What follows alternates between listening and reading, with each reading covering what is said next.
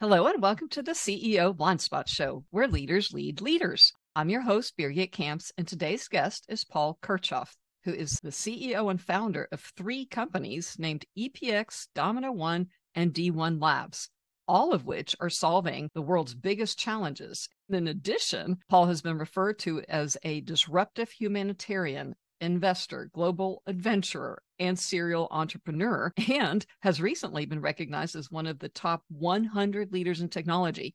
Welcome to the show, Paul. Hey, good to be here. Well, I'm happy our mutual friend Gus connected us, and I'm amazed at how you have led him into being more of a social guy. Yeah, right. But he tells me you're an amazing leader and you know how to motivate people in very unique ways. And you've had so many successes. I almost feel like your nickname should be Paul, the Pope of Possibilities. You I wish all of us, right? That everything is possible. Yeah, So, really. when I was looking at your background, I'm like, you're a serial investor in over 100 startups, including several successful unicorns. And I know you've traveled in over 100 countries. You were also apparently the youngest MBA student to graduate UT Austin. You helped Dell Computer pioneer several multi-billion-dollar lines of business. Anyway, on and on. Why do you think you have succeeded in so many different areas of life? First of all, I just want to share something that I think is really important and maybe one of the foundations of kind of what we'll talk about, which is the concept of success and failure. And I think it changes a little bit as you gain experience, not age, but experience and wisdom. Because I was actually hosting a podcast with a guy who is very, very successful. And we were talking about going from an idea to like a unicorn, right? Like, how do you actually make those steps happen? And on this call, he said, yeah, I took a look the other day at, exactly, what I have accomplished. And it turns out I've got a 10% success rate. And everybody on the call was like, what? 10% success rate. And I started thinking about all the things that I've tried as an entrepreneur or as a leader in a business, could be new concepts or whatever. And honestly, I probably have a 10% success rate or who knows, it might even be less. I'm not totally sure. So a lot of times, people are celebrated maybe for the one or two amazing things that they've done, but not celebrated for the things that didn't work out. And one of the amazing things I think in terms of, a blind spot, for sure, there's so many. I've had so many blind spots and so many struggles and everything else that I'll share. But one of them is, how you view the concept of failure. And it's very easy for people to say when you don't have anything, there's no such thing as failure, right? Fail fast, for example, came from Google, I believe. But the truth is, failure, if you could rename that as like gaining wisdom, then wouldn't we all look at what has happened on our resume as just these stepping stones towards whatever it is, the goal that we want to hit? And I think that that's an important thing, because one of the things that the older I've gotten and the more, I have a network like yours, is that we celebrate the failures, quote unquote, more than the wins. And the reason why is because that is where wisdom is gained. Right. And if you celebrate wisdom being gained, you'll never think of failure as a negative impact. I'm not saying you don't have to like manage, budget and staying alive and all these types of things. But holy cow, could you imagine the rest of the world if they realized this guy's less than 10% success rate? And I feel like I can do that. And if I fail, it doesn't even matter. I'm seriously gaining an experience that nobody else may have. And that's going to build skills for the future. So I just wanted to share that kind of as you kind of went down that path. But I appreciate the accolades. But what's more important is what you and your podcast does, which is sharing how you overcame the struggles and how you moved from version A of yourself to version B as a leader. Yes. Well, you called it earlier a blind spot, that everybody's focused on the successes and may not view failures as a success in a way. What was the moment, Paul, that you realized the importance of that?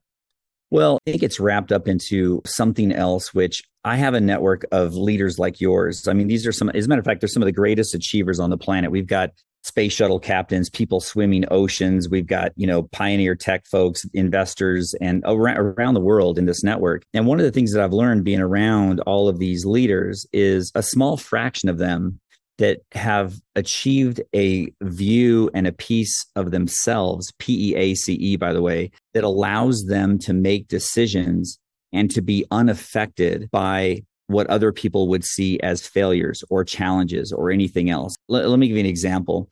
You certainly couldn't argue if you put two leaders next to each other and one had, a deep insecurity, which many of us leaders have, including me. I had this for a long time, most of my life, fear of not being good enough, right? Mm-hmm. If you're smart and another person's smart and they go public and make, millions or billions and you didn't, and you're struggling, you can have negative emotions that can affect, by the way, your employees, your significant others, your children, right? I mean, and you're wasting time in a negative emotional state. And so the question is, what if you would not produce these negative emotions, right? What if you had changed yourself to such a point where no matter what crisis was happening, no matter what difficulty was happening with an employee, with anything, right? What if you couldn't feel negative emotions? It would make you such a sharper leader. You would be able to make decisions clearer. Emotions wouldn't get in the way. And the way that I know this is because for most of my life, I was a B student. I was above average, but not the best in sports, grades, girls, everything else that mattered to a young person growing up.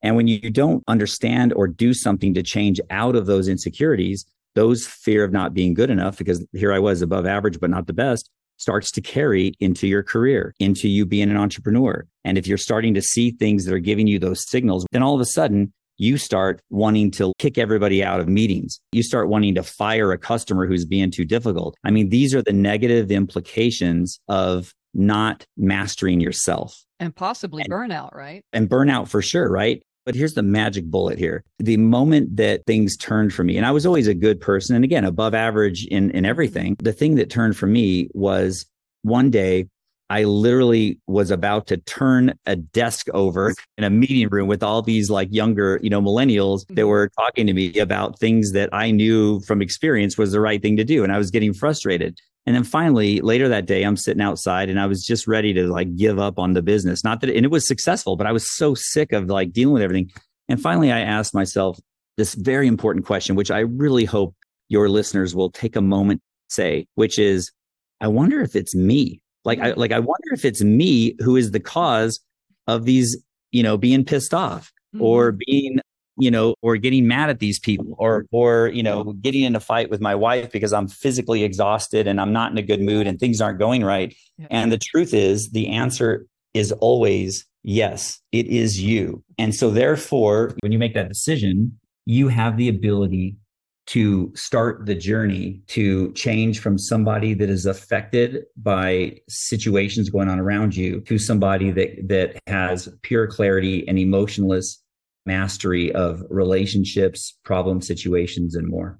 Wow. Yes, I think that would be very beneficial. Yeah, exactly. And I just want to say, I wish I would have asked that question many years earlier because, many years earlier, I was married. I had a son. I was jumping from a big company success like Dell to starting my first business.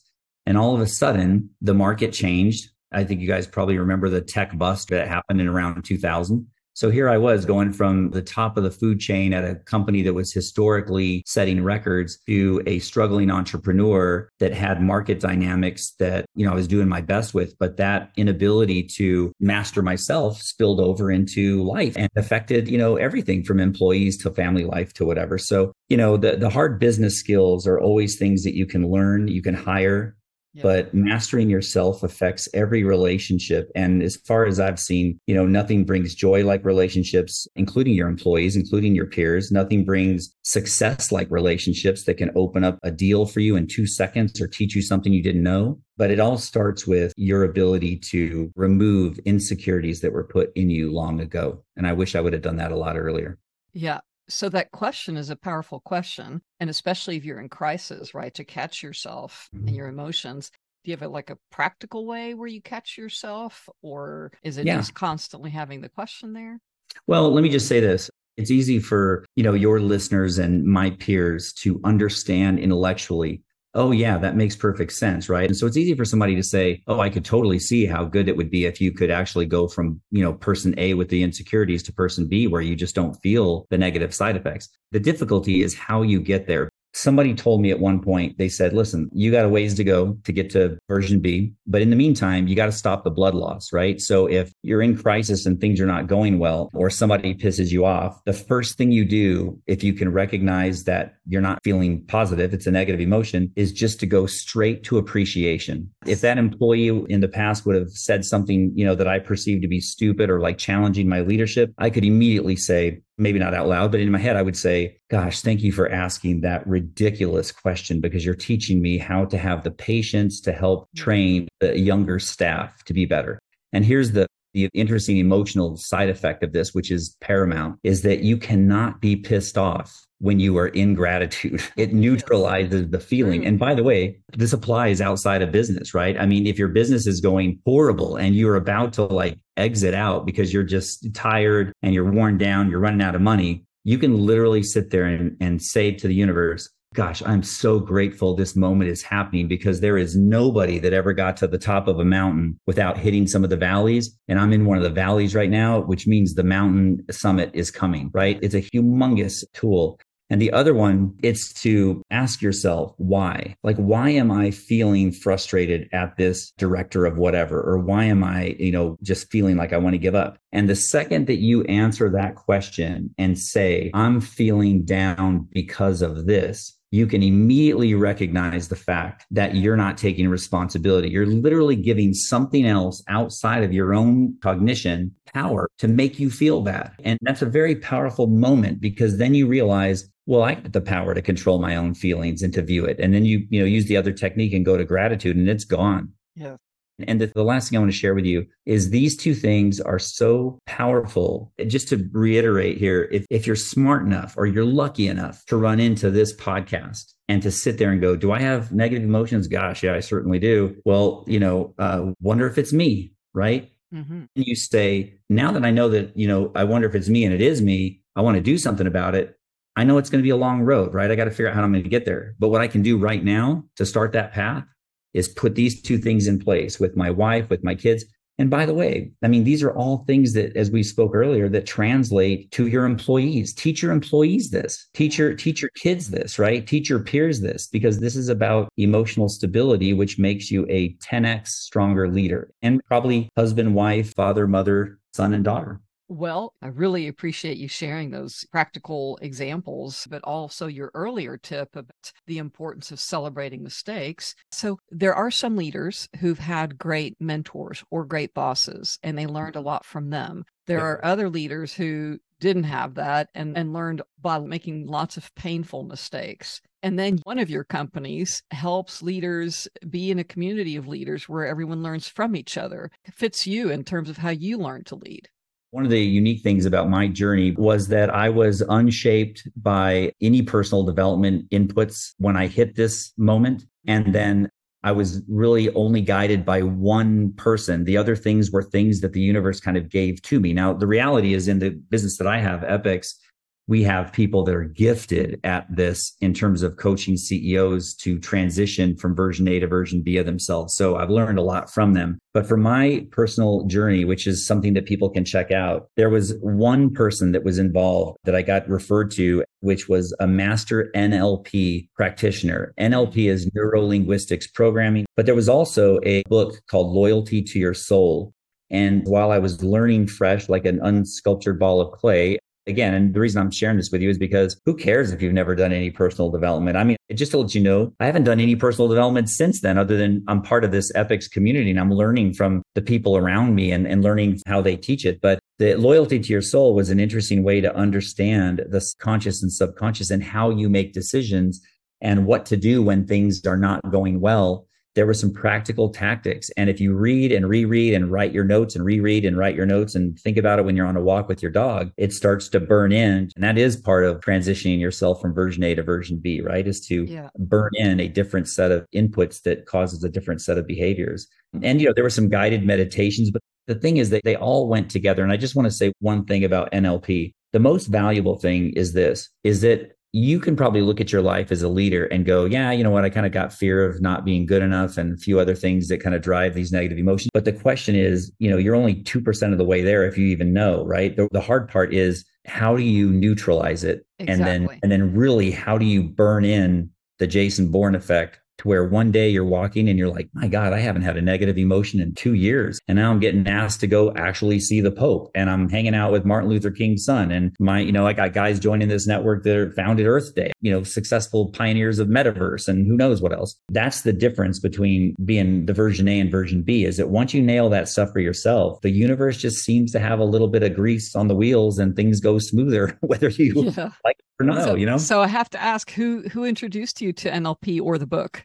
Honestly, you know what? I can't even remember the person's name because it was in a conversation and I was saying, oh man, I just want to give up. I mean, the business is successful, but I feel trapped. I'm tired of the people that I'm working with. And they just said, you know what you should really do? You should just go talk to this person. And I had a conversation and this guy was masterful. He was I think he was an ex-Olympic wrestler. And he was a New Yorker. So me being from Texas, he just would not let me talk or sell my way out of any excuse, right? He was like, but it was fantastic. And so I can't remember whether he introduced me to the book. What I want to say, just for the purposes of if this matters to other people, is that the pieces of this weird universe curriculum, if I could, give a case study, here's what I would say. The process to real life go from version A to the Jason Bourne version B of myself, a much stronger one that just does not have negative emotional triggers. I mean, I'm not perfect, but I would say I got rid of 95%. So imagine that move in your life. The components were the NLP guy was dropping wisdom and getting to know me in a deep way so that they could understand,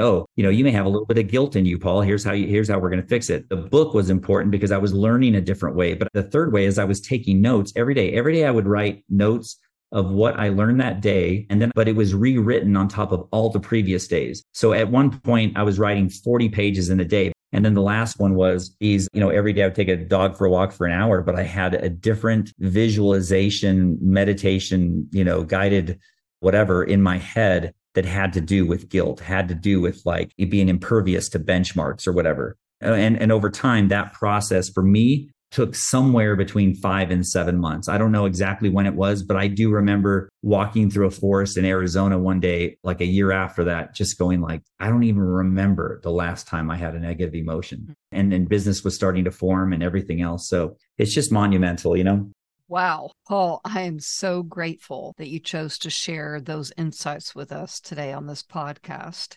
And if you, our listener, want to know more about Paul and EPX.Global, you can go to EPX, spelled EPX.Global.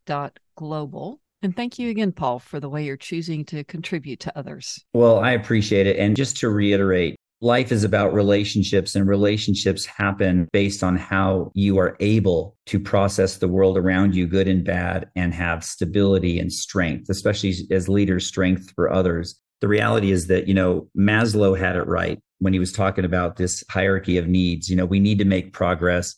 We need to have an interesting life somehow, some way, right? Can't be a one-trick pony. And we need to try to achieve the best that we can be, but while being connected with others. And there's the relationships. So the company EPX.Global is exactly that. It is an accelerator for all of those things that we love in life, including this topic that we're covering. And I just want to say thank you to you for having me on here and for us sharing this important stuff with everybody else, but also for what you do for everybody else from an achievement standpoint and handling adversity. It's admirable, and you're one of us.